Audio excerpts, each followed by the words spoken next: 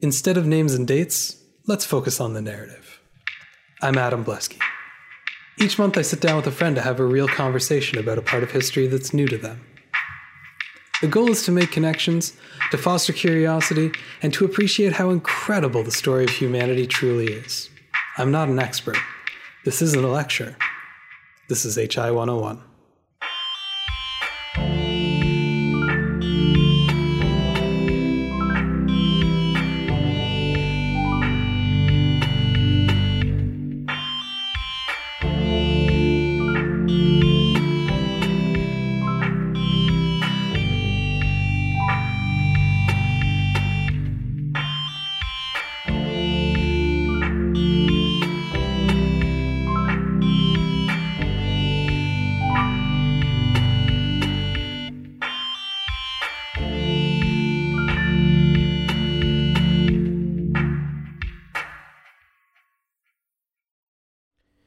The early years of the Mormon Church were difficult, to put it lightly. The theology was still evolving despite rapid growth in membership, and members of the church had run into problems both with the government and their neighbors. In this episode, we'll follow those continuing issues with both the law and citizens as the early Mormons searched for a home. Let's begin. We're here on HI 101 with Gary Hallman. Hey, How's it going? it's going good. I'm ready for the growth. Excellent. Yeah, last time we just kind of got to the point where the Mormon Church was just barely taken off, and we got ourselves a charismatic new preacher. We got all the troublemakers sent off west to find the New Jerusalem. Yeah, we're in the great state of Ohio. We're in the great state of Ohio. Arguably the best It state. turns out Kirtland, Ohio is the new Zion. Yeah, it's the original city of champions in Ohio. I don't know. There's something so interestingly and like quintessentially American about Mormonism, where that whole like American exceptionalism is baked right into the whole thing. Oozes. And just the idea that Ohio, like, I don't know, everything else in terms of religion seems to have this like ancient gravitas. And like when you talk about like Jerusalem being the holy city, it's like, yeah, that makes sense to me because it's so old and there's so much culture and tradition there. And then someone comes to you and they're like, yeah, Kirtland, Ohio, that's where it's at. Yeah, What? but I mean, even in terms of like American mythologies, it's still kind of on the lower end. It's not like, oh, on this date in Philadelphia or Washington. It's Yeah. nope. Boston is the chosen. No. We're in Ohio now. We're in Ohio. And not even a city I had ever heard of before researching this. But you know what? That's where we found a very charismatic preacher in the form of Sidney Rigdon. And he brought with him over 100 followers, ready to go. Let's start this whole Mormonism thing. So we're up and running now. We're up and running now. And this is an interesting era in the church because on one hand, you've got all of these followers in Ohio, but at the same time, Coterie, Whitmer, all of them are still heading west and they end up in Missouri. That's where they find like a lot of people that they're going to just go to town on, evangelizing to, trying to spread the word about Mormonism. So at this point in time, like how close are we to the frontier at this point? Pretty close. Like we're creeping up on it. Like we're still talking. The Louisiana Purchase has happened. Okay. So we've got all of that area like west of the Mississippi, but basically only up to the Mississippi is like organized territory, which means that like it's actually a state. It actually has like proper government, proper laws, sends representatives to Congress, yeah. Yeah, all of that stuff. The rest of it is like unorganized territory, which means that it's practically lawless. Yeah, it's like a protectorate of the U.S. Or? Yeah, it's got some limited legal standing under the federal government, but doesn't have any state level government against it. There's a lot of stuff at this point where the borders of where Native Americans are supposed to live keeps shifting. I mean, this is the era of like the Trail of Tears where, you have countless Native Americans being pushed out into the plains because the United States has basically decided everything east of the Mississippi is, well, white country, let's call it what it is. And there's a lot of uncertainty around this unorganized territory, right? And Missouri at this point in time is way bigger than what we would think of as like the state of Missouri. Okay. It's like, it's a territory and it's rather large. I mean, all of this like unorganized territory, sometimes you'll hear it talked about in like Westerns and stuff as Indian country. or Indian Yeah. territory. That's what they're talking about. It's unorganized territory where, that's where they're okay with Native Americans living, which is So this seems like fertile ground for, what they're trying to do there. Like, I'm sure it attracts a very eccentric sort of person to live in that sure. But part of the country. And Missouri is just been incorporated. Like it is Okay. technically, it's under jurisdiction, and the bulk of the Mormons aren't going to end up there for a few more years. But they're still hanging out in Ohio, which is very much a state at this point in time. And as much as they're trying to get set up in that sort of frontier land, this is also a time where the frontier is moving very quickly. Okay. Like, they're not really able to outrun it, at least yet. But they are definitely looking for kind of new ground for themselves, right? Because they realize they don't really fit in that well. And honestly, the people that they live around don't really appreciate them that much for the most part. They're seen as eccentric weirdos. And you kind of understand why. I mean, the church is only a year or two old. They're following this upstart treasure hunter, Joseph Smith, who might be trying to commit fraud. And, this preacher, Rigdon, who has a history of, charismatic leadership, which, even at this point in U.S. history is seen as kind of uncouth. Yeah. You want to keep an eye on that guy. Yeah. For sure. And so they're not entirely sure about these Mormon folk. They don't necessarily even understand a lot of the finer theological points that you and I were talking about last time that would really make them dislike the Mormons. Okay. But they know that there's something else extra going on. And they're talking about, Jesus coming to America and things like that. And that just doesn't sit right with a lot of folk. So, anyways, Coterie goes out and he discovers the city of Independence, Missouri. And he figures, you know what? This is a really good place to settle down. Relatively unsettled at this point in time, good land, lots of space. And he writes back to Smith and says, I've found the actual site of the new Zion. This is where it's going to be. And it's kind of like, well, that's confusing because I thought it was in Kirtland, Ohio, but they both go to work kind of in their own respective spots. Okay. It's like, well, we'll cover our bases. It's fine. Besides, Rigdon doesn't really want to move. His entire congregation is from Ohio. He's got everybody established there. Heading out to Missouri is not the smallest deal. They don't necessarily They're going to uproot and move to the other side of the country, basically. Exactly. And Rigdon is kind of the voice of the church at this point in time. So, they have to listen to him quite a bit. They changed their name at this point to Church of the Latter-day Saints, which is an acknowledgement of the fact that there's still direct divine contact. Yeah. This idea that the sainthood didn't stop, centuries and centuries ago with the apostles. It's an ongoing exercise of direct divine intervention. And the church at this point looks a lot like a lot of these other tent revival places. There's a lot of, speaking in tongues at meetings and things like that, this sort of ecstatic experience of religion. So in a lot of ways, it looks a lot like these other ministers that are going around and preaching. There's not a lot to distinguish, though. You have to kind of go down into the nitty gritty. Oh, yeah. Before you start to see the wide chasm of and theological differences. The most problematic theological differences haven't really been hammered out yet. Okay. Smith is still refining a lot of those ideas as he goes. In fact, at this point, he actually issues a series of revelations that really lock down his place at the head of the church. Things like only he could receive new commandments from God as the head of the church. That basically God came to him and told him he would be the only one getting these messages. And again, another warning, if you're hearing some sort of divine voice, it's probably not God. It's probably demons, probably the devil trying to trick you into something. So, let me know if you hear that stuff, but don't listen to it.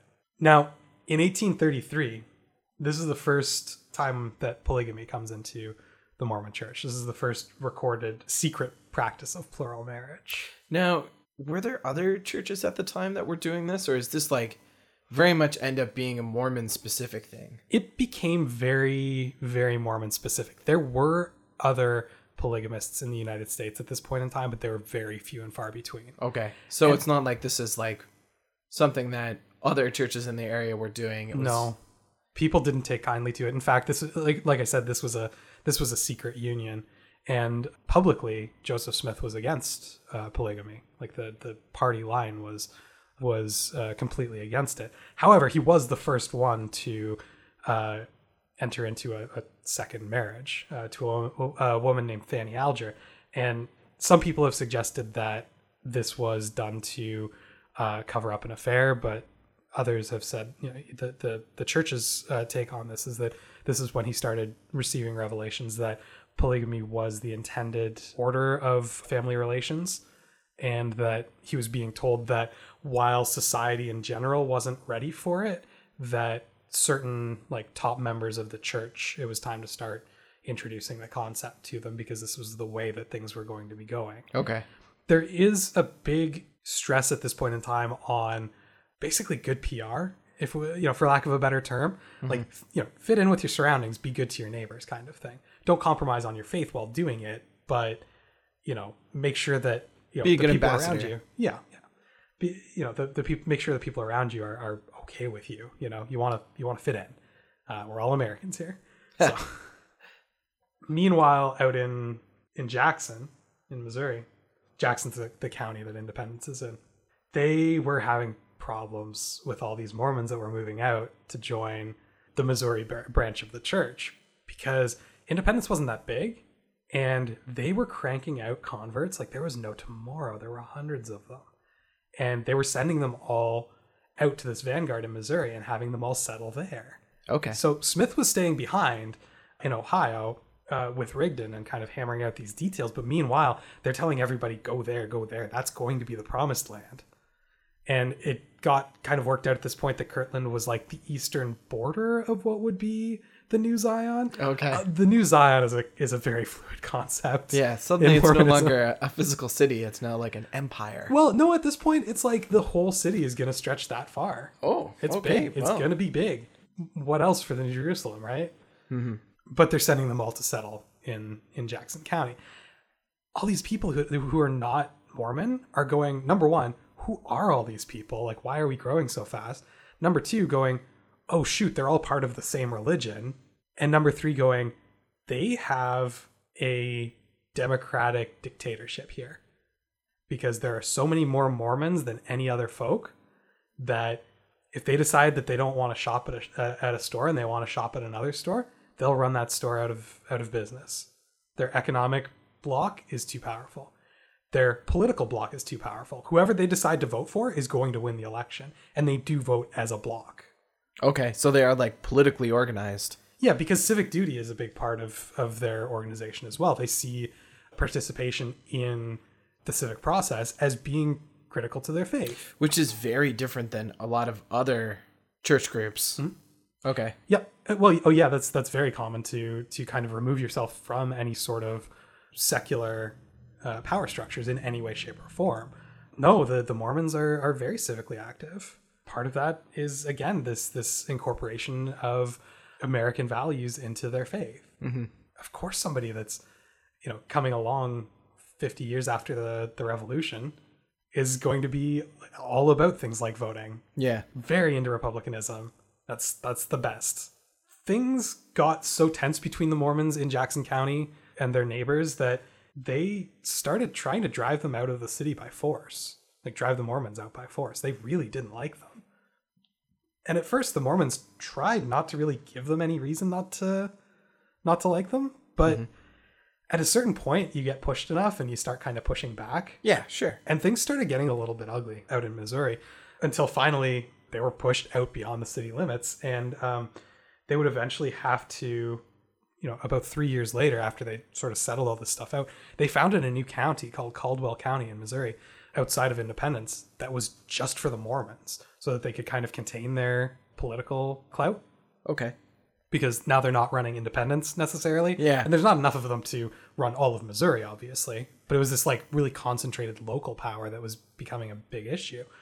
And I mean, by 1835, by the time that we're, creating Caldwell County in 1836, the church has grown to between 1,500 and 2,000 members, which is huge in this area at this time period. Mm-hmm.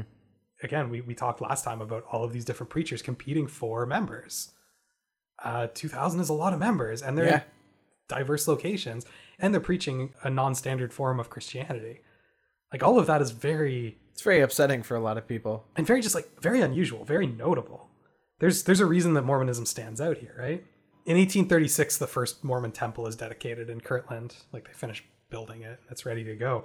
And that same year, Joseph Smith decides to take a break from, working out the finer points of theology and things like that to create something called the Kirtland Safety Society. And this was billed as an anti-bank. There were some hinky things going on with the economy at this point in time in the United States. And there are two ways that you could read what happens next. One is that Joseph Smith was a crook who was trying to steal all of his members' money. The other is that he saw how risky it was to put your money in a bank at this point in time in American history and wanted to provide some financial stability for his congregation members. And there's really not a whole lot to kind of say one way or the other. Yeah. But the Kirtland Safety Society is created. It was never particularly well conceived. Like, it wasn't that well set up. There was kind of an assumption that it would be doing working with like $4 million when like the entire state of Ohio had a maybe $9.5 million economy.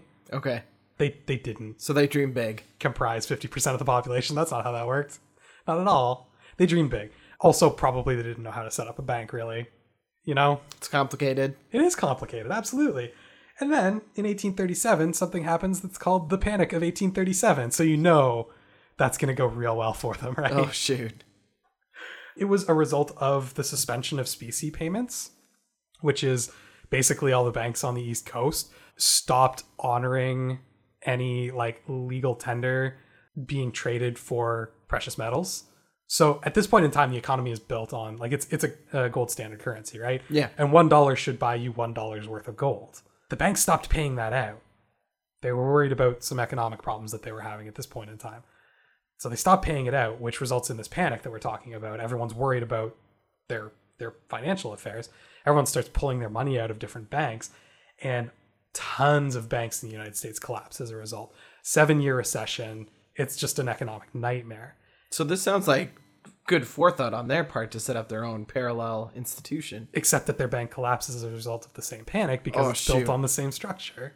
Okay. It didn't have any of its own equity to bring to the table, really. It was set up basically like any other independent bank at this point in time, except and along with all the others, it lost its ability to back its currency. So it collapsed, taking with it a lot of money from a lot of members of the Mormon Church who had invested heavily in this. Because of course they did. Yeah. Because not only was it set up specifically with them in mind, but it was set up by a man that they considered a prophet. Yeah. And this is one of those spots where it's like, when finances and religion mix, like sometimes it goes really, really badly. And this is one of those things that you kind of look at about Joseph Smith and go, what was he up to here? Like, was this well-intentioned? Or was this a bit of a power grab? I don't know. I don't have a good answer to that. I can tell you that he was profiting from investments from that bank, but that's because he had invested some of his own money. And it's uncertain how much he necessarily lost personally out of this whole collapse. There's some evidence that he came out okay, which some people will point to as evidence of tampering on his part for his own benefit, but it's really inconclusive. And either way, it's not necessarily due to poor management. It's due more to extenuating circumstances. But the question is, if it hadn't collapsed at that point in time, how much more would he have been able to exploit it if exploitation was his good point, was his intent, right? This resulted in like a good 300 people leaving the church, understandably, and about a third of his like top members, like his inner circle administrators, because they did think that this was an intentional move on Smith's part, that this was a cash grab and that it had fallen through for him. But they lost faith in multiple senses of the word, including our old friend Martin Harris, who left the church at this point. Now, some of these people would actually go on to set up fragment sects of the Latter-day Saints movement, because the main church that we think of, the one headquartered in Salt Lake City, that's not the only Latter-day Saints movement. There's a couple of other splinter groups. Really? Yeah, we're not going to talk about them too much because they're very, very small. Yeah, they must be. There's like basically they call themselves a Mormon fundamentalist movement, who consider basically the modern LDS corruption of the original ideas of it, and the modern LDS really hates the term Mormon fundamentalists because it implies that they're corrupt in some manner, and all of them have 8 different names for one another. But yeah, there are splinter movements of this. Some of them very, very almost Amish level fundamentalist about their faith, like ultra orthodox, like in terms of like removing themselves from the modern world style, fundamentalist. Okay. Like I said, we're going to focus on the main LDS movement just for sake of ease, and because that's really where the history of most of this movement lies. But yeah, there are a couple of fragments. Harris would eventually come back to the church when he was a very old man. I think it was 87 that he came back to the church, the main branch of the church. And the interesting thing about Harris is that even all the times that he called Joseph Smith a fraud and, claimed that he was trying to steal everyone's money and had all sorts of terrible things to say about him, he never once recanted his testimony about the plates. Not once. So that's one of those things where I'll just put that fact out there and do with it as you will. But yeah, he was one of the original 3 witnesses, and even with all the falling out that he had with the main branch, never recanted on that. In fact, he was asked to at one point, and he basically said, "I saw what I saw, and Joseph Smith was not lying about the plates," which is very interesting. He might have lied about some other stuff, but yeah, absolutely. Well, and that's the fundamental issue with Joseph Smith for the Mormon Church, is that there's some problematic stuff about him. We come back to that word, controversial, right? Mm-hmm. That doesn't necessarily preclude him from being a prophet in a lot of people's eyes. Yeah. So anyways, this bank collapses, and the state of Ohio brings fraud charges against Joseph Smith. Because, shoot. Well, his finances were not in order for that bank. They did a bad job of running it. So he's in a real pickle now. Yep. And so he said, "You know what? I don't think Kirtland's that important anymore. Ohio's where it's at." And turns out Ohio was not the promised land. He booked it. He took off for Missouri. He was going to join the rest of his flock. And so it came to pass that they got the heck out of Dodge. Oh, goodness. Honestly. 1838, this whole tithing thing is established. So right on the heels of the banking collapse, Mormons are well known for the whole 10% tithe. They're pretty strict about that. And they have actually a fairly high percentage of their congregation does a full 10% tithe. They're a very well-off church. Yeah, holy smokes. They have a lot of cash flow. So that starts right on the heels of that bank thing. So again, one of those, I'll just put that out there and you can do what you want with that information sorts of things. But that's another thing that people point to as one of those very convenient revelations.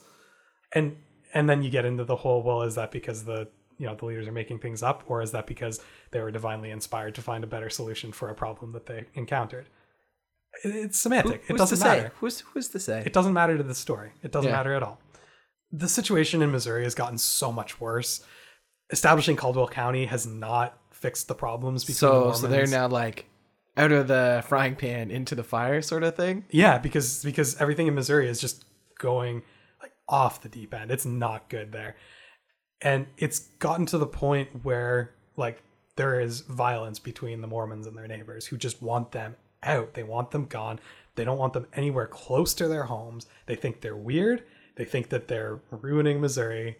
I guess they want to make Missouri great again? I don't know. It's a temporary ban. Oh no. On Mormons. Yikes. Now, I'm sure some of these Mormons are good people. But they're going to build a wall and they're going to make the Mormons pay for it. Well, they are very well funded at this point. They're very well funded. There's a lot of tithing going on. There's this big inflammatory sermon from Sidney Rigdon that basically helps galvanize the Mormons against persecution, and basically says, you know what? We've let them push us around long enough. There is a point in a man's life where the right thing to do is to stand up for himself and his family. And there's this small group that forms within the Mormons called the Danites, who are basically like a paramilitary militia sort of group who are devoted to this idea of protecting the rest of the congregation and being kind of at peace with the fact that they might die in conflict with other Missourians or maybe even with the government, and that it's worth it. Like that the payoff in... So they'll basically die martyrs. Yeah. They're okay with that. Because again, we're talking about, a a long continuation in a spiritual sense after your physical life, and they've bought into Rigdon's rhetoric about, you know, defending yourself is okay, and they're ready to go. In 1838, something happens called the Mormon War, which gives you a little peek into how good this goes. Wow, a war? It's called the Mormon War. What happens really is that there's an election that year, and as good Mormons are wont to do, the Mormons head out for the polls. And there's a bunch of non-Mormon Missourians who decide that they're going to prevent the Mormons from voting. They're going to physically prevent them from getting to the polling stations. And basically the Danites go, there's never been a more clear reason for our existence than this right here. Like, this is what we're here for. This far, no further kind of thing, right? And so they open the way by force. They start fighting against these other settlers who are preventing them from voting to let their people get to the polling stations. And there's scuffles all over the place. And I mean, at this point, it's more like riots than anything else. But the problem is, as much as they were being attacked initially, and an argument could be made for self-defense or even, you know, protection of like constitutional rights, the Mormons go to the legal system, and the legal system doesn't help them. The judges think they're weird and icky just as much as, you know, all of the people that they're representing, right? Yeah. They don't like the Mormons. And so they get no satisfaction through the legal system. And they try going to the legal system for protection, not even like restitution for what happened at the polling station, but also for like some sort of like guarantee of protection, because you know what is guaranteed in the Constitution is like, you know, freedom of religion. And they're looking to peacefully practice their religion, and they're being interfered with by this population, and they want protection, which is a relatively reasonable request. Denied. It's not upheld by the judges. And they're getting more and more frustrated with all of this. Things keep escalating in terms of these little scuffles between groups of Mormons and groups of non-Mormon Missourians, until finally the governor got concerned about the level of violence in the state, and he brought in the militia to pacify everything. And they did so very forcefully, and the Mormons fought back. So the Danites at this point are in like open revolt. You could argue that, and certainly the state considered it that. They saw it as self-defense, and they also saw it as a civil duty in certain ways, because when you look at the rhetoric of the Founding Fathers, it's very clear that they intended that if a government was ever in place that infringed on constitutional rights, that it was the duty of any good citizen to rise up against that government, overthrow it, and replace it with one that did uphold the Constitution. And they were having their constitutional rights violated in their eyes. Their freedom to practice their religion, their freedom of expression through voting. This was being violated. And so to not accept the authority of that militia is perfectly legal from their point of view. Which is a very, like, this is a complicated situation. Oh, yeah. Because it's really easy to see both sides of this. Because the militia's just been brought in to stamp out some, you know, violence between fellow citizens. And all of a sudden they've got a bunch of people fighting back. So did they just try and pass this off as like, oh, they're like secessionists or something like that? Oh, yeah, they saw them as traitors. Okay. There was an engagement called the Battle of Crooked River that the Mormons actually won against the militia. And so that leads to something called Executive Order 44. Oh, that doesn't sound good. Where the governor of Missouri, who, by the way, is named Lilburn Boggs. Lilburn Boggs. Which sounds like a made-up name just because of how good it is for a 19th century governor of Missouri. It's perfect. Lilburn Boggs. Can you imagine just the accent on that dude? Because I can hear it in my head constantly. Missouri. Oh, yeah. Nope. That'd be great. Executive Order 44 stated that Mormons must be treated as enemies and driven from the state of Missouri, and if they refuse to go, executed. So, wow. Exterminated. Yeah, that got pretty violent pretty quick. Yep, he was done with the Mormons. He's sick of them. They beat his militia. This is not cool. He's not okay with this. He wants them gone. The legality of this order? Kind of questionable. Yeah, no, absolutely. I mean, at any point, is anybody like writing to the feds? Oh, yeah, but they're not really getting any support, really. Again, they keep trying for legal recourse, and it's just not working out in their favor. No one is supporting them that way. So they feel like they have no course of action but to turn to armed defense. So what do you do? So do they have another battle? Or did they just decide like... They decide to leave. Okay. The Mormon leaders were tried. They were captured, tried, and found guilty of treason, among other charges. And some of them were actually executed, but Smith managed to escape, possibly by bribing the guards. What happened there is a little bit hazy, but he got out.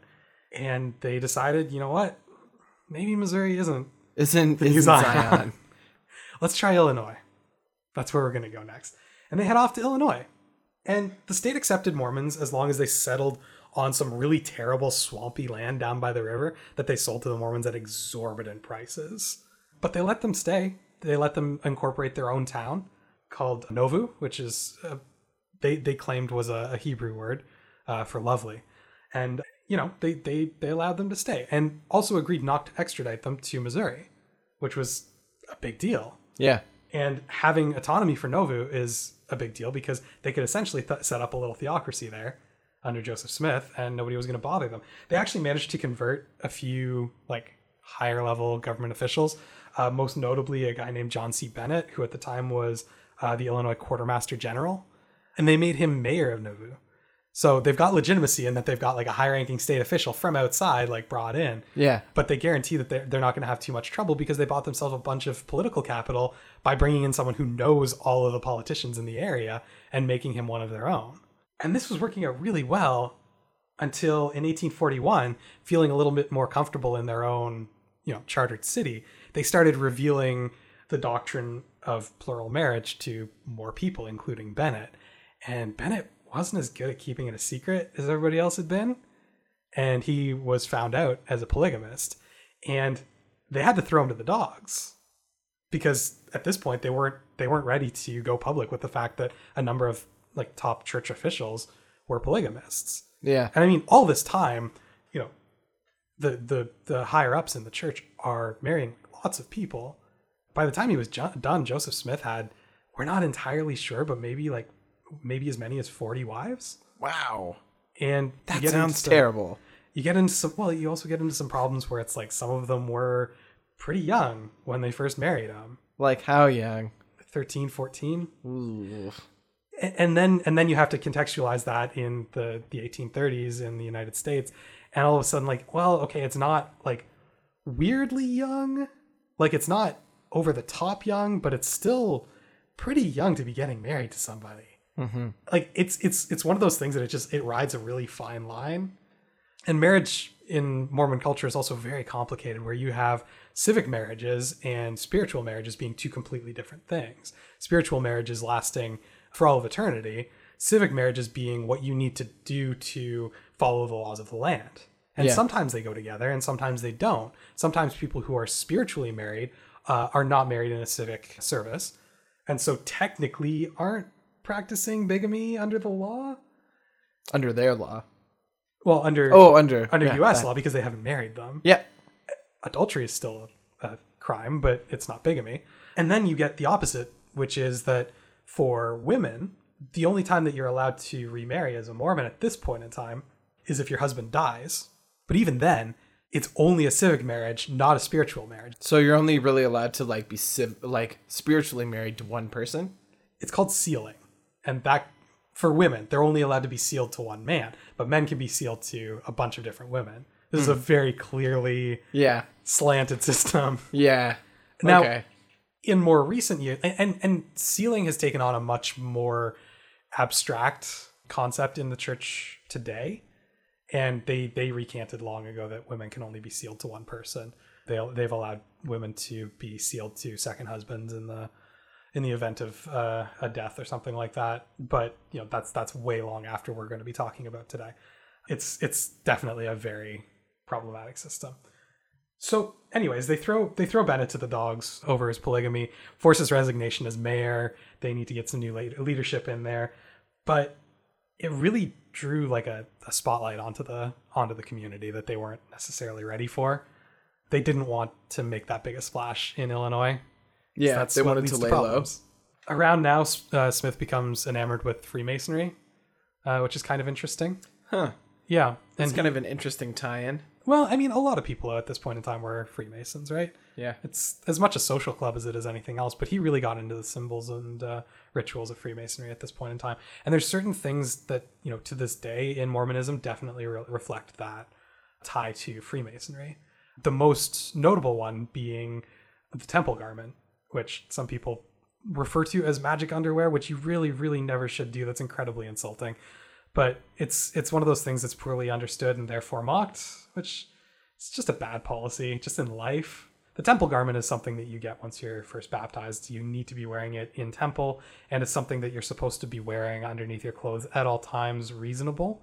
And, there are times where you're allowed to take your temple garment off, but you need to put it back on as soon as reasonably allowed. An example that I've been reading a lot of Mormon literature lately, but one that I see come up fairly often is if you go swimming. It's not reasonable to wear a temple garment while you're swimming. Yeah. But, once you get out of the pool, you put it back on. Go dry off and put it back on right away. So the temple garment, and it's not as prominent as it used to be, so a lot of people don't realize it, but it actually has a number of symbols sewn into it at various spots. And two of the symbols that are sewn onto it on one side of the chest and the other are actually a compass and a square. Yeah. The reasoning behind it has been kind of revised and expanded over the years, obviously, to make it less obviously Masonic. Yeah. But this is about the time that he comes up with the temple garment, so it's not hard to draw that line. In 1842, remember our good friend, the governor of Missouri, Lilburn Boggs? Yes. There's an attempted assassination. Oh no. He's shot in the head. He survives it. And the main suspect is a Mormon for basically the main reason is because he's Mormon, but also because he's got a reputation as a killer. And he goes on the stand. There's no evidence against him that it was him.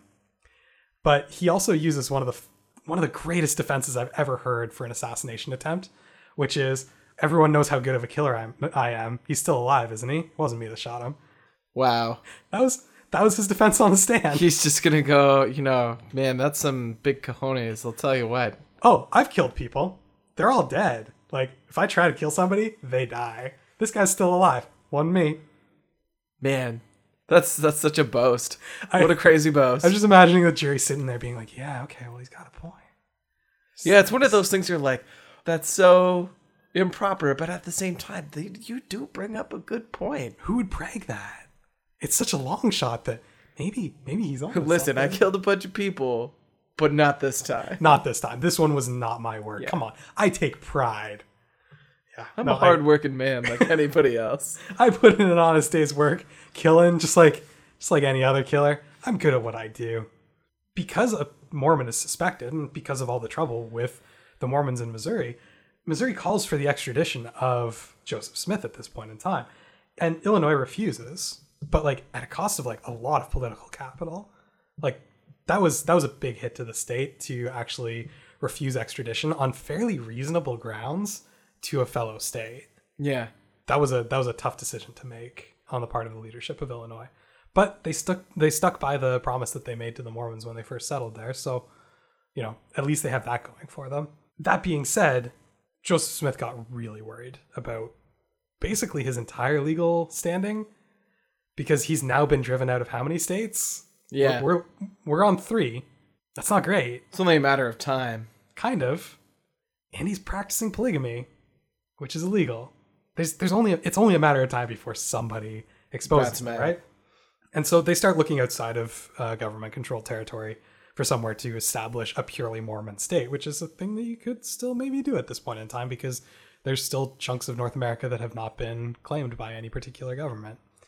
At this point, Zion in the rhetoric is all of North and South America. They talk about spreading the tent of Mormonism, which is why rather than diocese in the Mormon church, various smaller jurisdictions are called stakes, because they're all stakes in the tent. Okay. Oh, I just thought that one was interesting. Yeah, that is interesting. A rift forms in the church over the polygamy thing. Once more and more people know about it, yeah. A lot of people aren't okay with it for understandable reasons. It's a difficult concept, and it's even more difficult in the mid-19th century, right? Mm-hmm.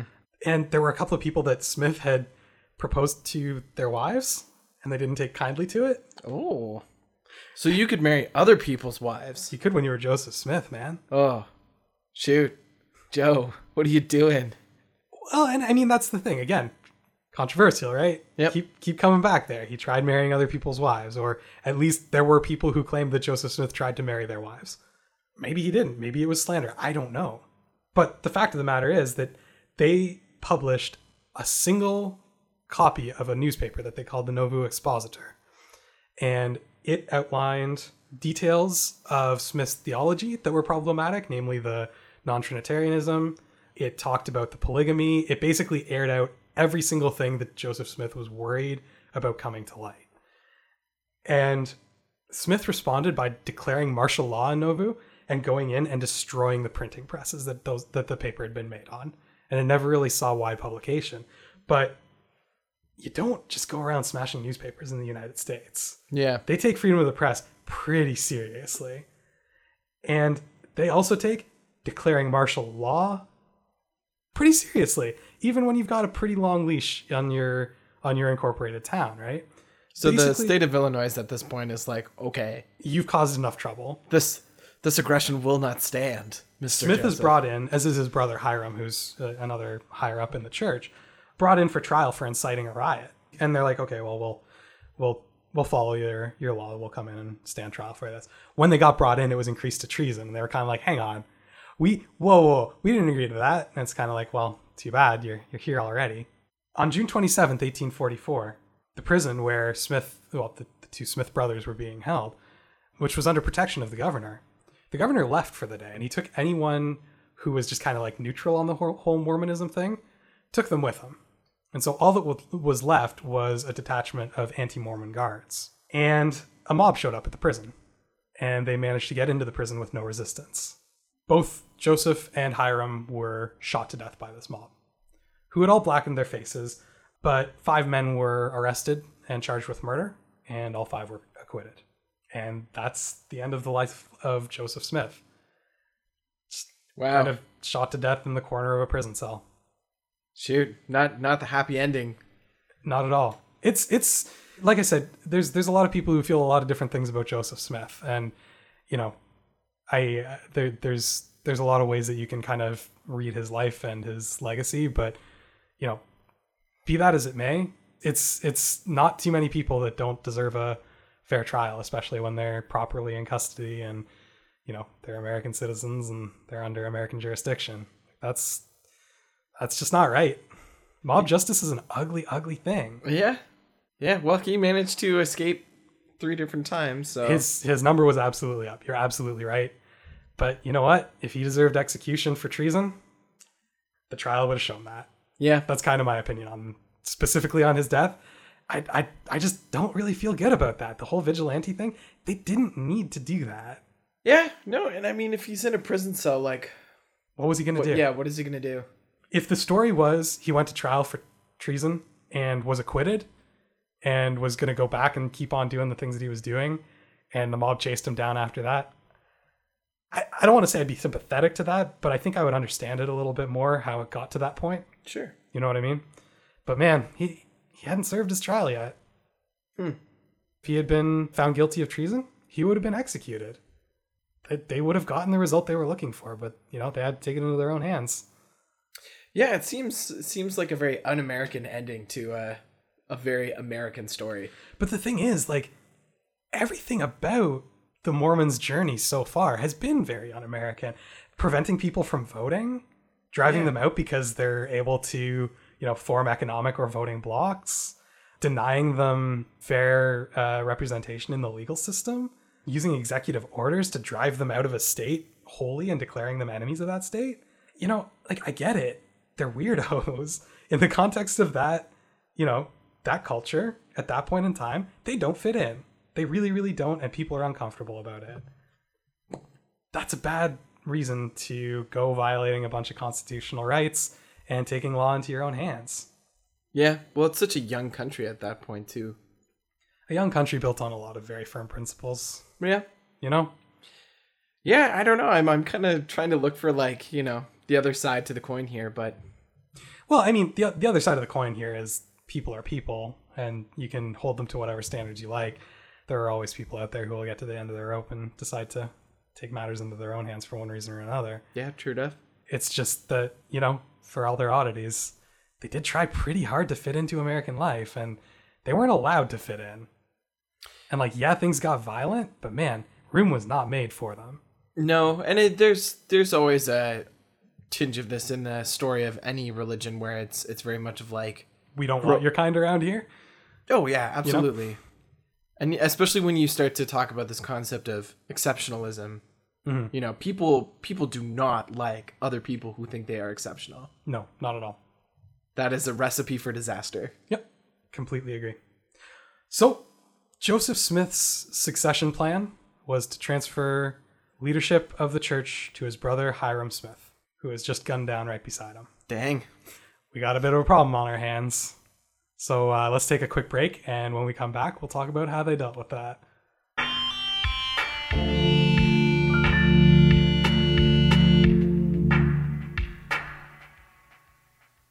Okay, we're back on HI 101 here with Gary Hallman. All right. The Mormons are in some trouble. Yeah, all of a sudden the plan's out the window. Yep, this is a crisis of succession, and these never go that well. Okay, so who's left to kind of take care of everything? Well, before Smith was killed, basically the way that the church was organized was that there was the presidency, which is basically Joseph Smith and a couple of his closest advisors, but Joseph Smith was considered the president of the church. And then he had what was called the Council of 12, which was meant to symbolically reflect the 12 apostles. Okay. There was also, when they were in Nauvoo, there was a High Council of Nauvoo, which kind of was a larger body that was more concerned with governing day-to-day stuff rather than church stuff. Yeah, rather than doctrine. Mm-hmm. And so all of this is going to come into play right away, because without Hyrum, there's no plan. There's basically 3 bids for power here. First one is Sidney Rigdon, the preacher that's basically been gaining them all the... I shouldn't say he's been doing all the work, but man, has he ever helped. He's an incredibly charismatic man. And he's been very high up in the church organization, more or less from the start. So great candidate for a new leader. Currently member of the presidency, so technically above the Council of 12, really, really well positioned for all of this. Next, we've got a man named William Marks, who had led that High Council at Nauvoo, so he knew a little bit about actually running the day-to-day of all of this. And if the plan is to go and find somewhere outside the control of the federal government, you need somebody with a little bit of that style of leadership. Yeah, that makes sense. On your team, right? And then finally, you've got Brigham Young, who was head of the Quorum of 12 Apostles, or the Council of 12. You might recognize that name. Yeah, the name does sound very familiar. It's because of Brigham Young University. Okay. Yes. Hey, Gary, you got any guesses as to who they decide to have lead the church next? I'm going to go with Brigham Young. Yeah, it was pretty definite. There wasn't that much of a struggle about it. Yeah. It was pretty... Most people were in favor of Brigham Young. He was very well respected in the community, very well liked, seen as a strong leader, both politically and spiritually. So excellent choice.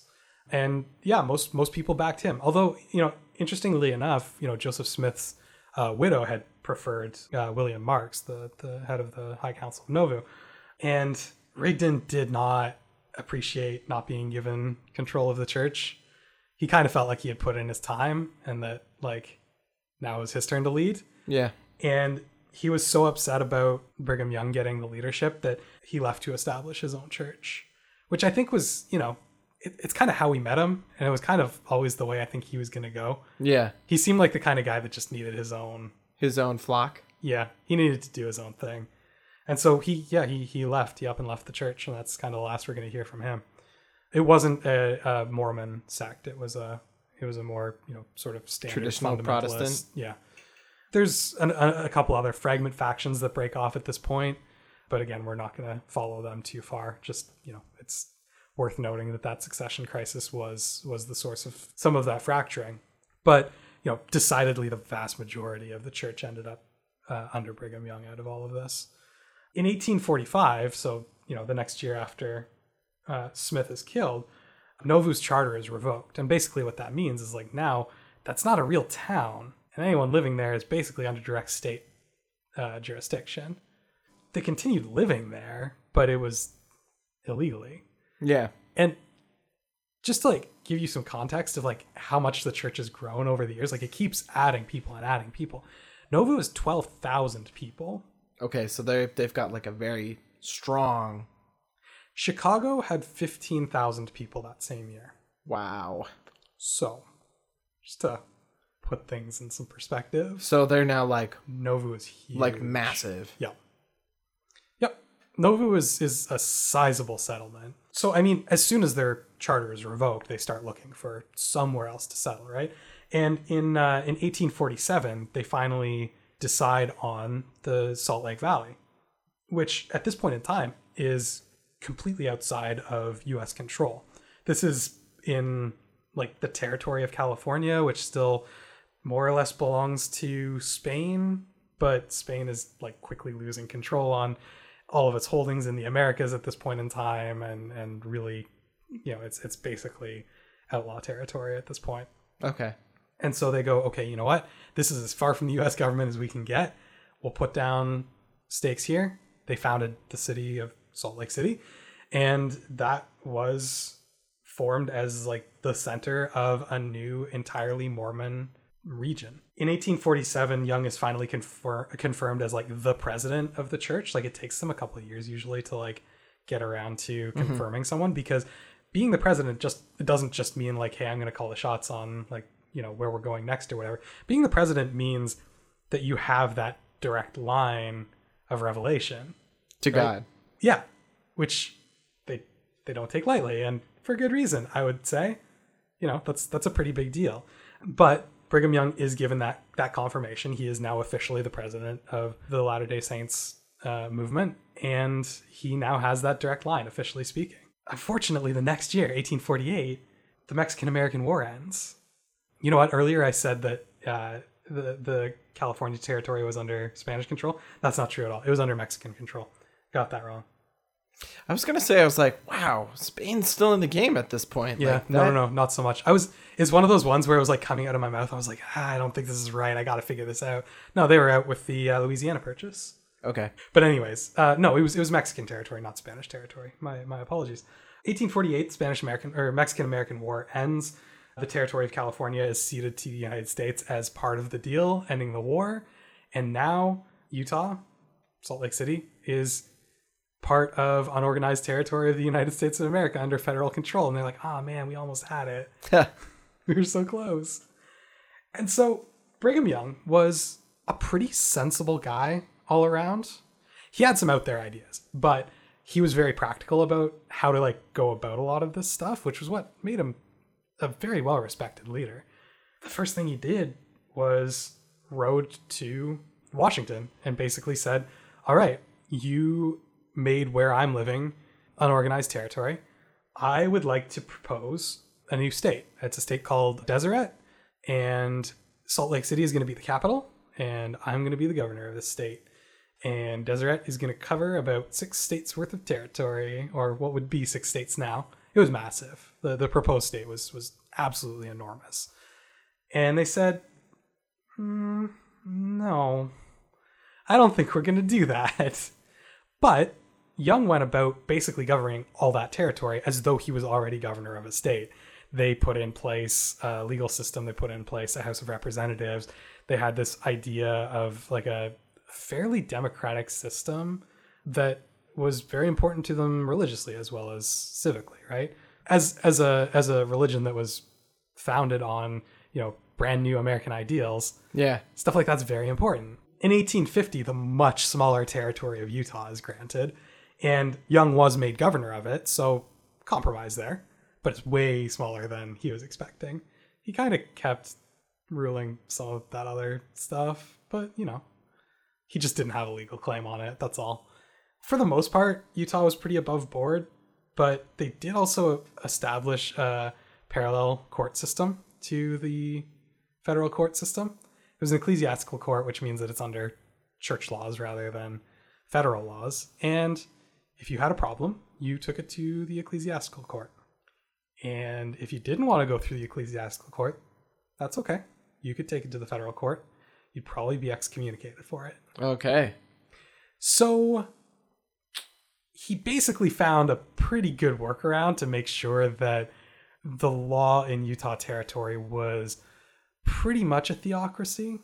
It was operated in a relatively democratic manner, but yeah, Mormon rules pretty much went.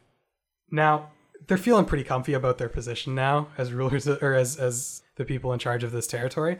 They go public in 1852 about plural marriage. They decide time is right. We should tell people what we're up to. Like, yes, we believe in polygamy.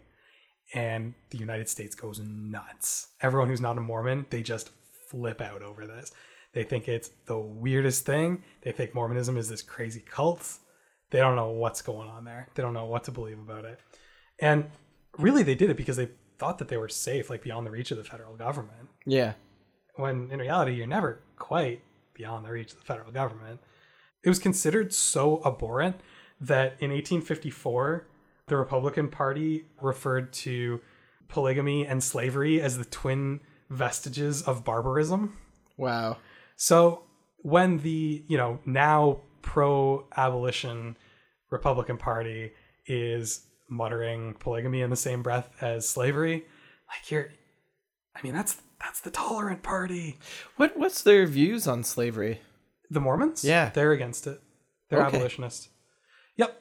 In general, they're fairly socially progressive. They just have a lot of very strict rules on the future spiritual state of various people. Okay. Including some very problematic concepts of Black people that we can get into a little bit later. But yeah, they absolutely don't believe that slavery should exist, and were quite involved in the abolitionist movement. In fact, Utah was supposed to be, the South wanted Utah to be a slave territory. In 1850, things were starting to really come to a head with the whole abolition issue. And there was the Compromise of 1850, which basically drew a line horizontally across the United States and said any new states below this line or south of this line are going to be slave states, and any north of this line are not going to be slave states. It was a little more nuanced than that. And one of the nuances was actually whether or not Utah was going to be a slave territory. And the provision was basically, we're going to put it to what amounts to a referendum. And the people voted no. So this is pre-Civil War, and they're already saying, no, we're not having slaves in this state. Other than the whole everyone in the country hating them for the polygamy thing, though, things were going all right for a while. Except that they live in a desert. And in 1856, they got hit with a really bad drought. Like a really bad drought. So this is kind of like the downside to living in the middle of nowhere. Pretty much. 1856 to 1858, they went through this massive drought period. They could barely grow anything. They had a plague of locusts, literally. Oh, shoot. Like, literally, they had locusts and grasshoppers, like, eating their terrible, dry, withered crops. So they've got problems of biblical proportion. You could say that, yeah. You could say that, Gary. Oh, I'm so mad at you right now. I was angling for that, right? I'm sorry. It was awesome. Such a low-hanging fruit. I set you up for that one. That's my fault. Oh, man. Anyways. You can edit that part out. No, I loved it. I'm going to keep it in. Keep talking, Gary. It's all going in the show. You can't get around it. The parallels were obvious to them as well, right? And there were a lot of people within the church that kind of turned to infighting a little bit. Like, it got to a point where some of the rhetoric turned to maybe some of the Mormons around you, like, maybe aren't good Mormons. And maybe those of you who haven't been good Mormons really need to do some self-reflection and step up and be better people, because it might be your fault that this is happening to us. And a speech was actually made by Brigham Young where, even taken in context, he says some stuff that's pretty out there in terms of like how people need to like make amends for not being good Mormons, to the point of saying that basically he feels like no amount of apology or asking for forgiveness or good works can make up for how much some people have strayed. Maybe the only thing that God would accept at this point would be basically a gift of blood, which is a messed up thing to say. That got dark real quick. And like I said, even in context, it's kind of like, yeah, that's pretty out of line. But what he was trying to say was like, we all need to dig deep. And if that's what it takes to earn God's forgiveness and his favor again, just like, I'm willing to make that leap, basically. Are you? Well, this isn't like an actual doctrine that anyone latches onto. You don't have Mormons out in the streets pricking their fingers and blood sacrifice. Yeah. But the media that is already just all over this polygamy stuff hears this and is just bonkers. Just loving it. They love it. It is selling so many papers. First polygamy, now blood sacrifice? Excellent. Tell us more, please, Brigham Young. Please tell us more. And it doesn't look good, to the point that the president, James Buchanan, decides that Brigham Young probably shouldn't be governor of the Utah Territory anymore, because you have a governor telling people to make blood sacrifices to end a drought. It's kind of bad. It's not ideal. It's not good. That's not good. Because, I mean, he was way more involved in, the day-to-day lives of citizens of Utah Territory than a governor really should be. Yeah. Because he was also their spiritual leader. That's not really ideal governor behavior. Separation of church and state and whatnot, right? Like, yeah, for having so much struggle with collective freedom, individual freedom seems like something that was just tossed right out the window. Yeah, absolutely. And so Buchanan decides he's going to appoint a new governor, because this is an unorganized, like, this is a territory, not a state. Yeah. Governors are therefore appointed. And he's decided that Young is not the man for the job anymore.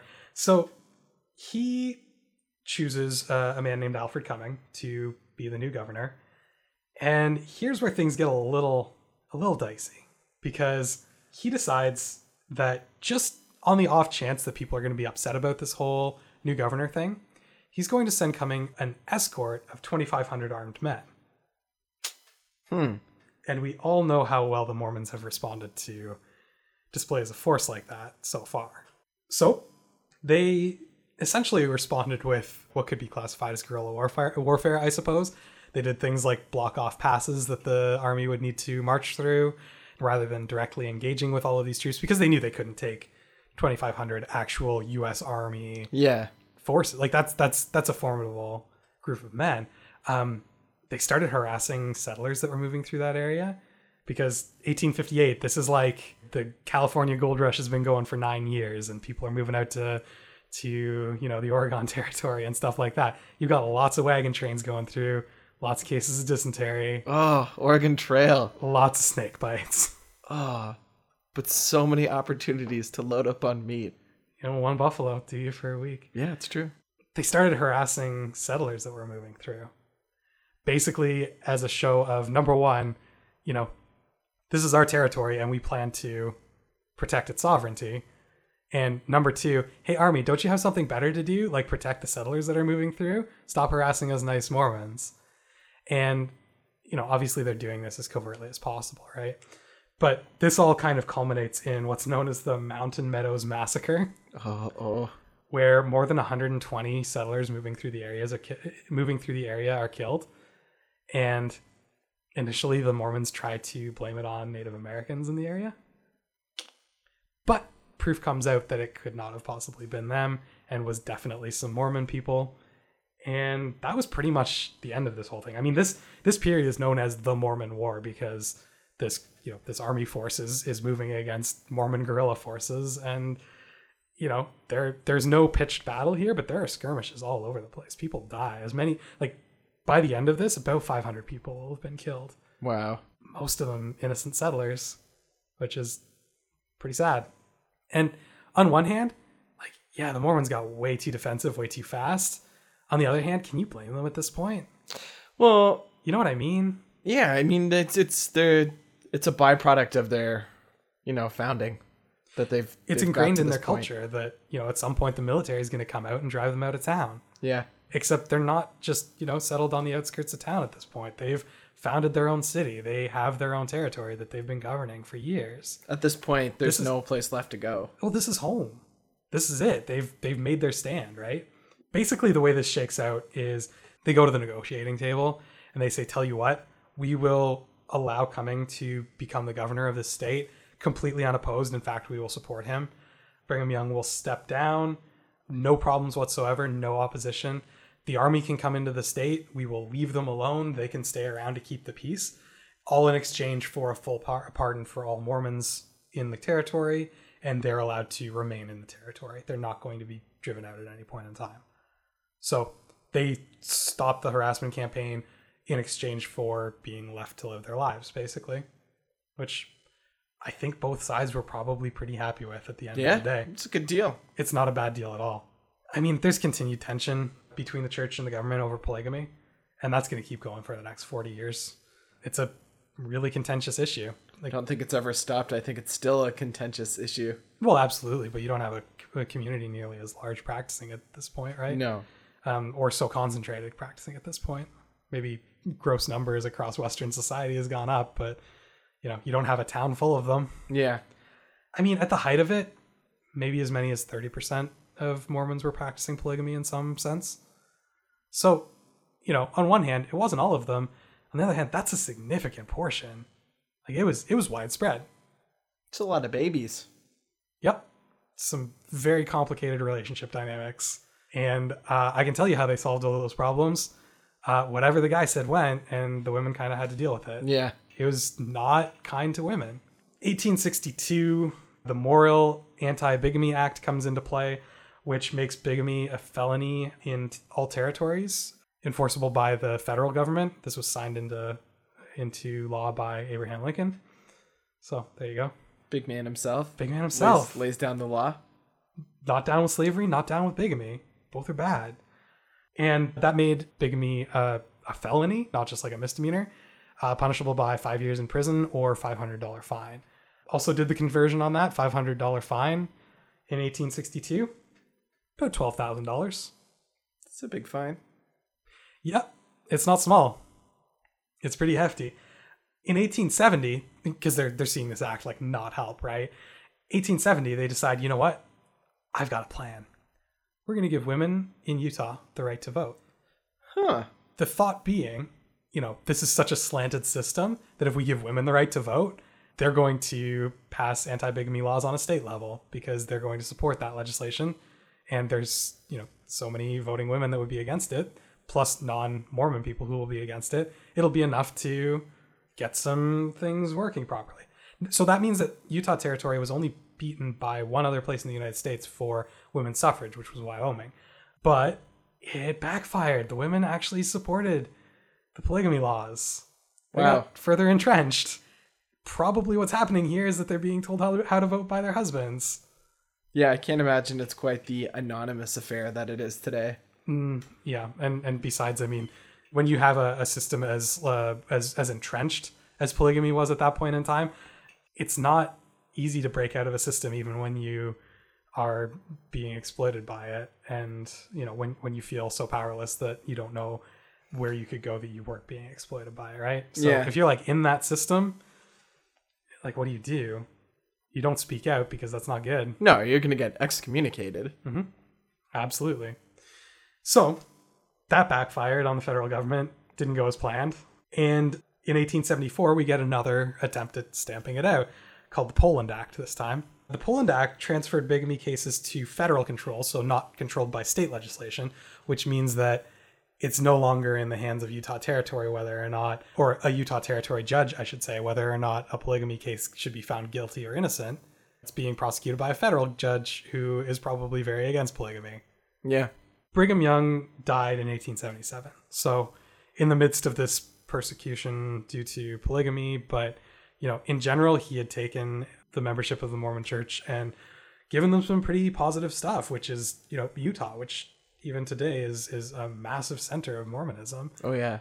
Joseph Smith was the prophet that got them all started, but Brigham Young was the one that got them established and made them, the force that they are. And he's very well respected for it.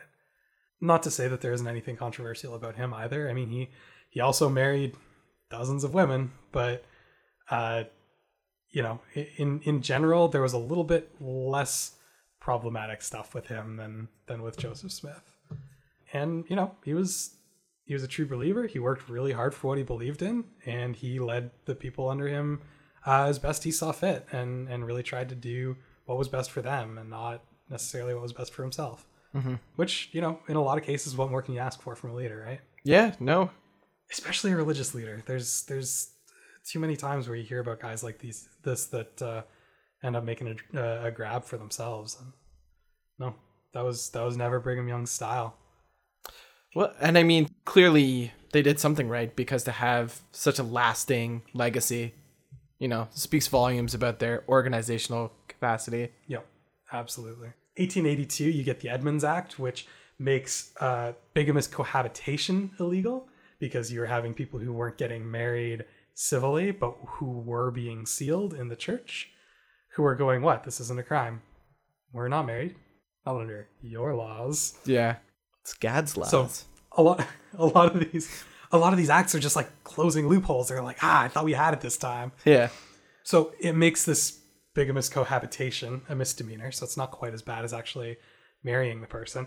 But it also disenfranchises any polygamists. Anyone who's caught practicing polygamy has their right to vote taken away. Shoot. As well as other basic constitutional rights. So at this point, the suspended. state is still very much trying to bust up the political voting bloc that is Mormons. But at this point, it's not even as much about that as it is putting an end to this this practice that most Americans find so incredibly distasteful. Yeah. I mean, that country went to war over whether or not slavery was okay in this era, and they were all united on the fact that polygamy was bad. So morals are a pretty important thing at this point. Yeah, absolutely. Something people die over. Yep, absolutely. But I mean, they're going about it politically now, at least, which is something that the Mormons are perfectly fine with. They're willing to work under that system, right? Mm-hmm. That's always been a major part of their culture. Oh, sorry. The one other thing under the Edmunds Act is that they put in place a committee to oversee Utah elections to make sure that there isn't too much vote manipulation by the Mormon bloc. But it kind of proves a little bit ineffective, because what are you going to do? Yeah, you can't discount people's vote. Well, it's tyranny of the majority, right? Yeah. It's just how democracy works. Sorry, you got more people that want a thing, and that's the thing that you're going to do. The big one comes in 1887 with the Edmunds-Tucker Act. It allows prosecutors to force wives in polygamous relationships to testify against their husbands. So they can't plead the fifth. Which is also highly unusual.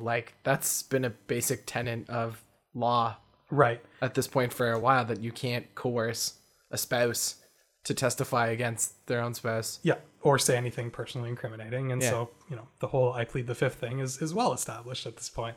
But no, it removes that immunity. Yeah. And so now wives in plural marriages not only can testify, but can be compelled to testify against their husbands. It ended the right of women to vote in Utah, because that wasn't working out at all.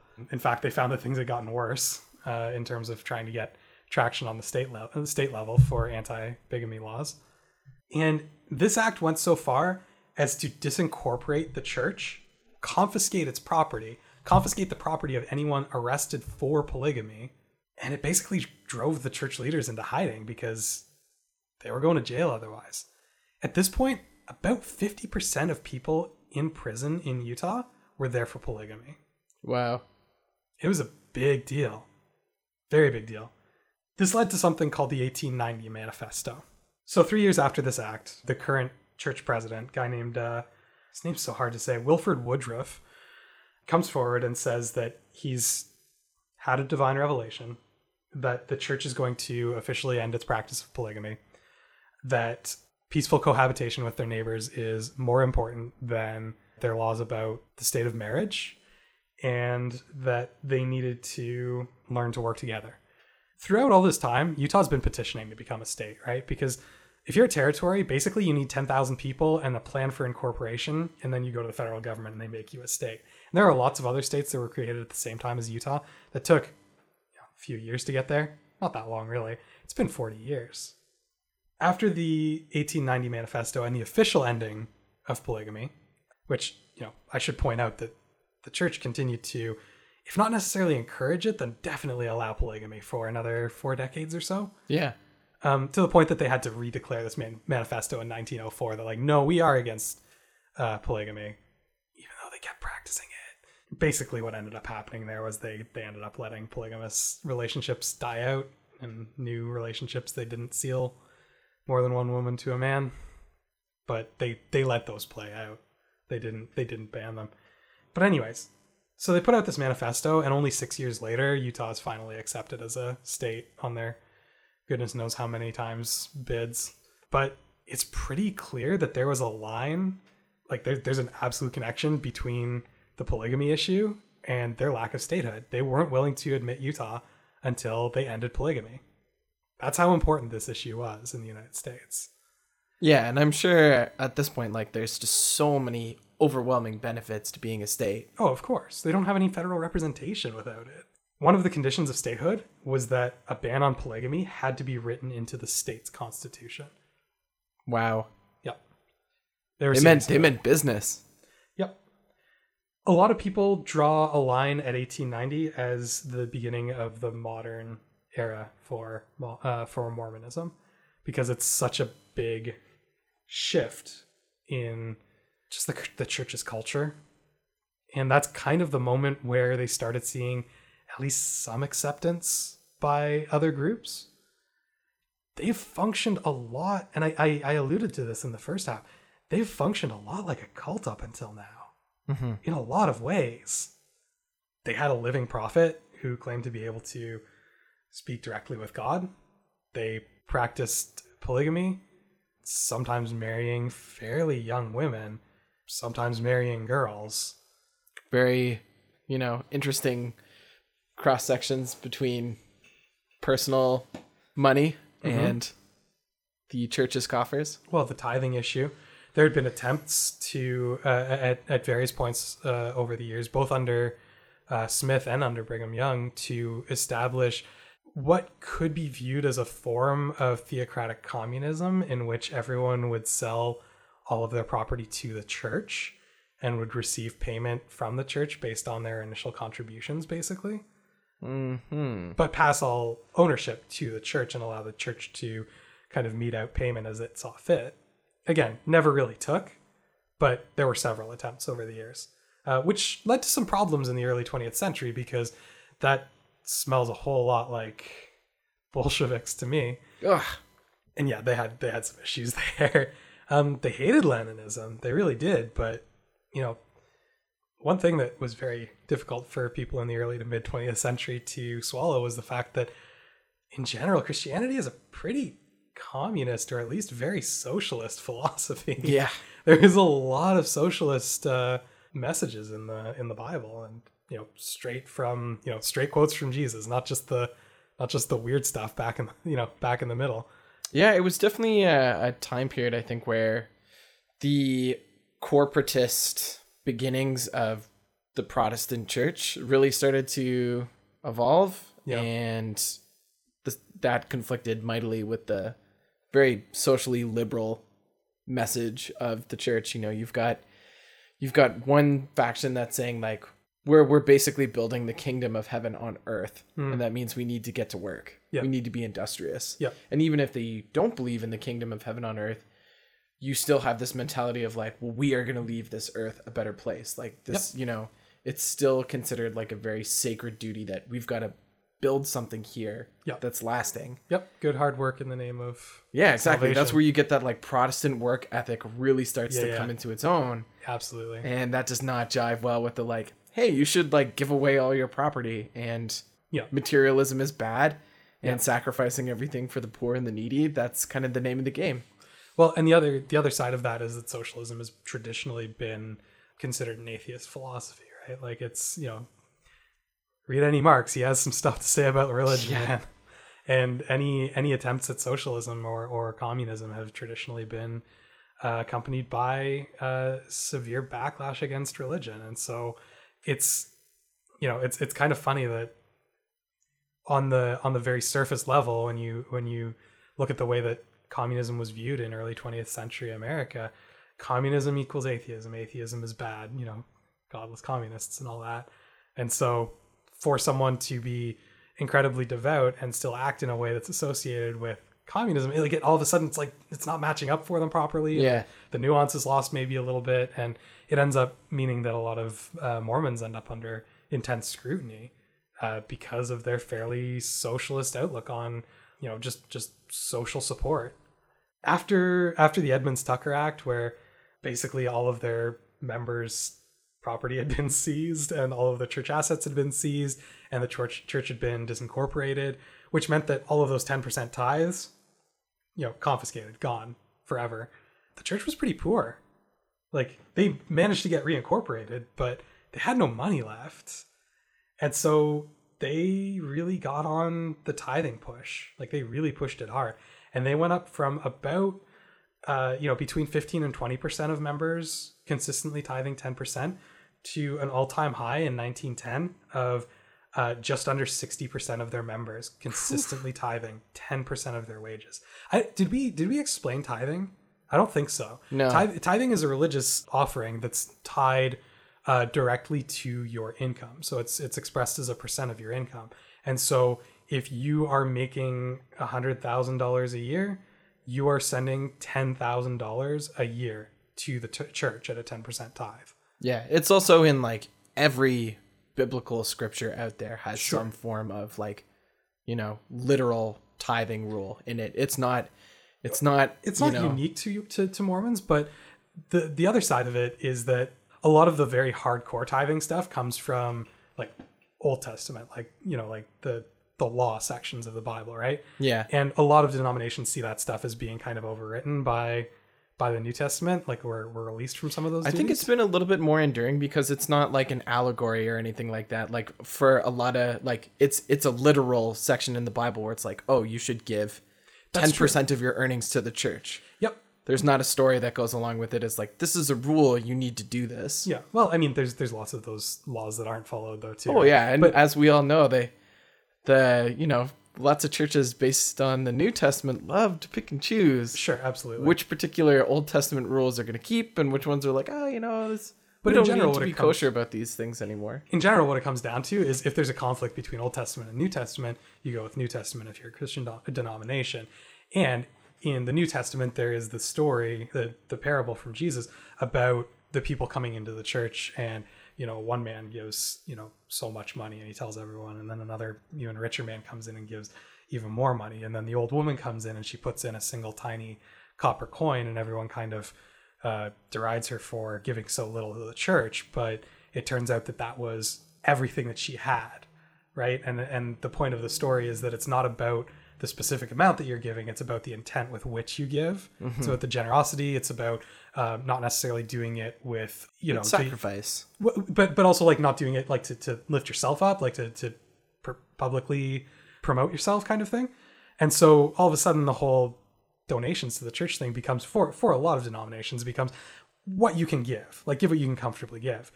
The Mormons go nope 10%, and for a long time it was 10% before tax. So it's pretty hardcore, and a lot of people stick to it. So they make a lot of money off of that. And a lot of that goes back to the restructuring in the late 19th, early 20th century, trying to get back up on their feet because completely ruined by that dissolution and really needed to figure out a new source of income. So in the 20th century in general, the church has really worked hard on their image, They took that whole "we need to work with our neighbors" thing to heart after the 1890 manifesto, worked hard on social policy or social programs, lots of caring for the poor. They were a major force of education in the state of Utah until public education kind of caught up. Once public education came along, they kind of receded, but education is still there in the form of Brigham Young University. It's well known that it's a private Mormon university, but that doesn't mean that they don't do some good work there. It's considered a decent school. Lots of emphasis on mission service, especially post Second World War. Really big on just getting the message out there, and saw massive growth in membership after the Second World War because they worked so hard at that missionary work. It's well known that you get to a certain age as a Mormon and you go out and you put in I think it's 18 years. Once you turn 18, you do your service. Yeah. And for a while they reduced it back down to 18 months, but they put it back up to 2 years. And that's what you do. You go out and you spread the word for 2 years of your life. That's, again, pretty hardcore. Yeah. But it's paid off in membership for them. They had some trouble with race, which shouldn't be surprising from an incredibly American religion founded in the 1820s. Yeah, I think I remembered they didn't allow African Americans to join the church until fairly recently. They were allowed to join the church. They weren't able to join the priesthood. Okay. And the priesthood is a little bit different than what you would think about in most religions. Like the level at which you technically are part of the priesthood is like pretty low in like your initiation in the church. So you can technically become a member, but not much more than that. Like it's hard to become like a member in like full adult standing without being a member of the priesthood, or essentially impossible. The problem is that they're also going to the Caribbean and to post-colonial Africa and, you know, spreading the word there. And, you know, they don't have any white people to be priests for them there. So they kind of had to change their policy. Because remember way back when we were talking about their cosmology of the three different groups that in the battle between Jesus and Lucifer? Yeah. And there were three groups. There were the ones who went with Jesus, the ones who went with the devil, and there was a third group who didn't join either side. Mm-hmm. That third group who didn't join either side, according to the Book of Mormon, had their skin darkened in punishment, and that's where black people came from. Ooh.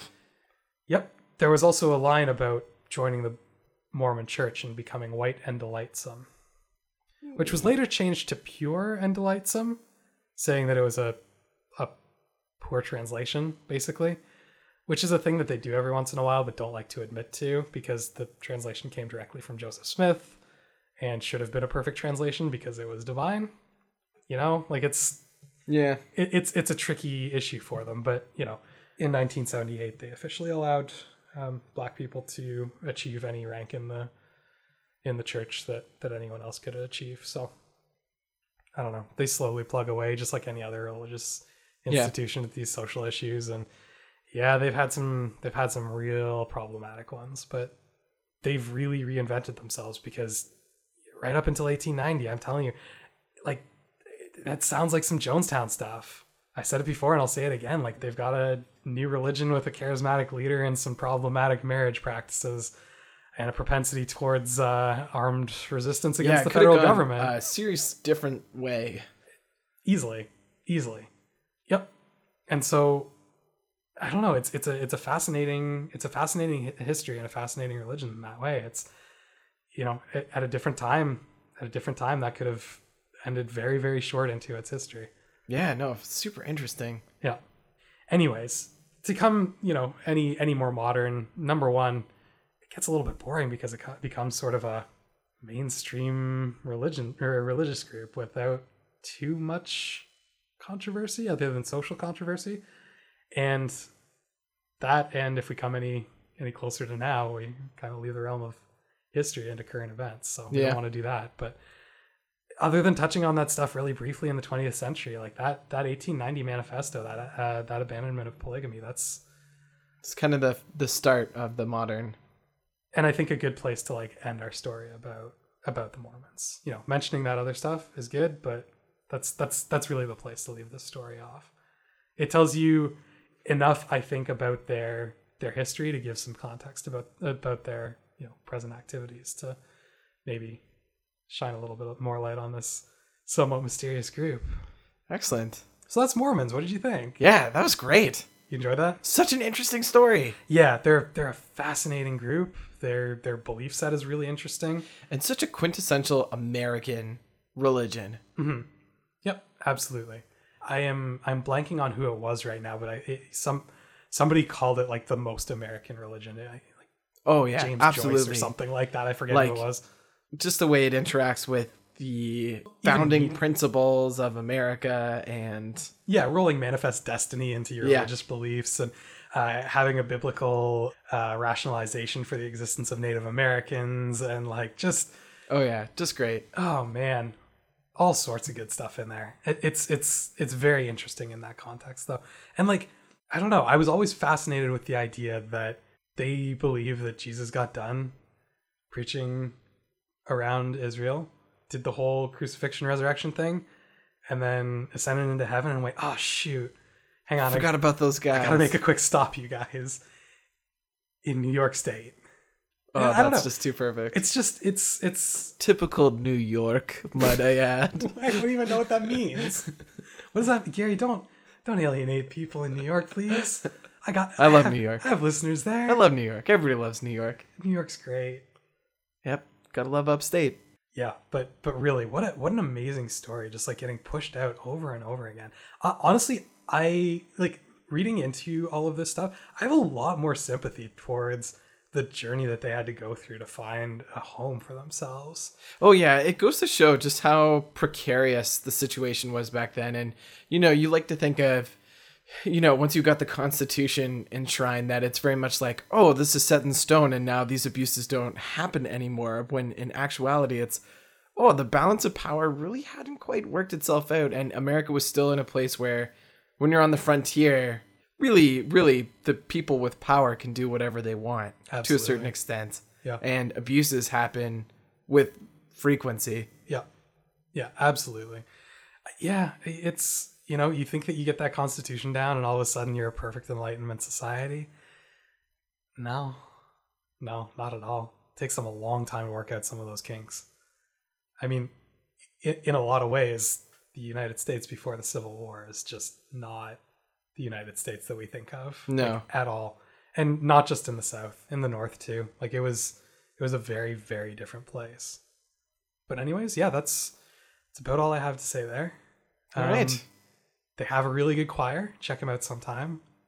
Yeah, if you world famous. If you ever get the chance, go see the Book of Mormon. It's a treat. It's amazing. One of my favorite things about current Church of Latter-day Saints is that they take something like Book of Mormon and instead of just like suing the pants off them, they look at it and go, all right, well, this is bringing us attention. Let's capitalize on that. And then they advertise at the Book of Mormon.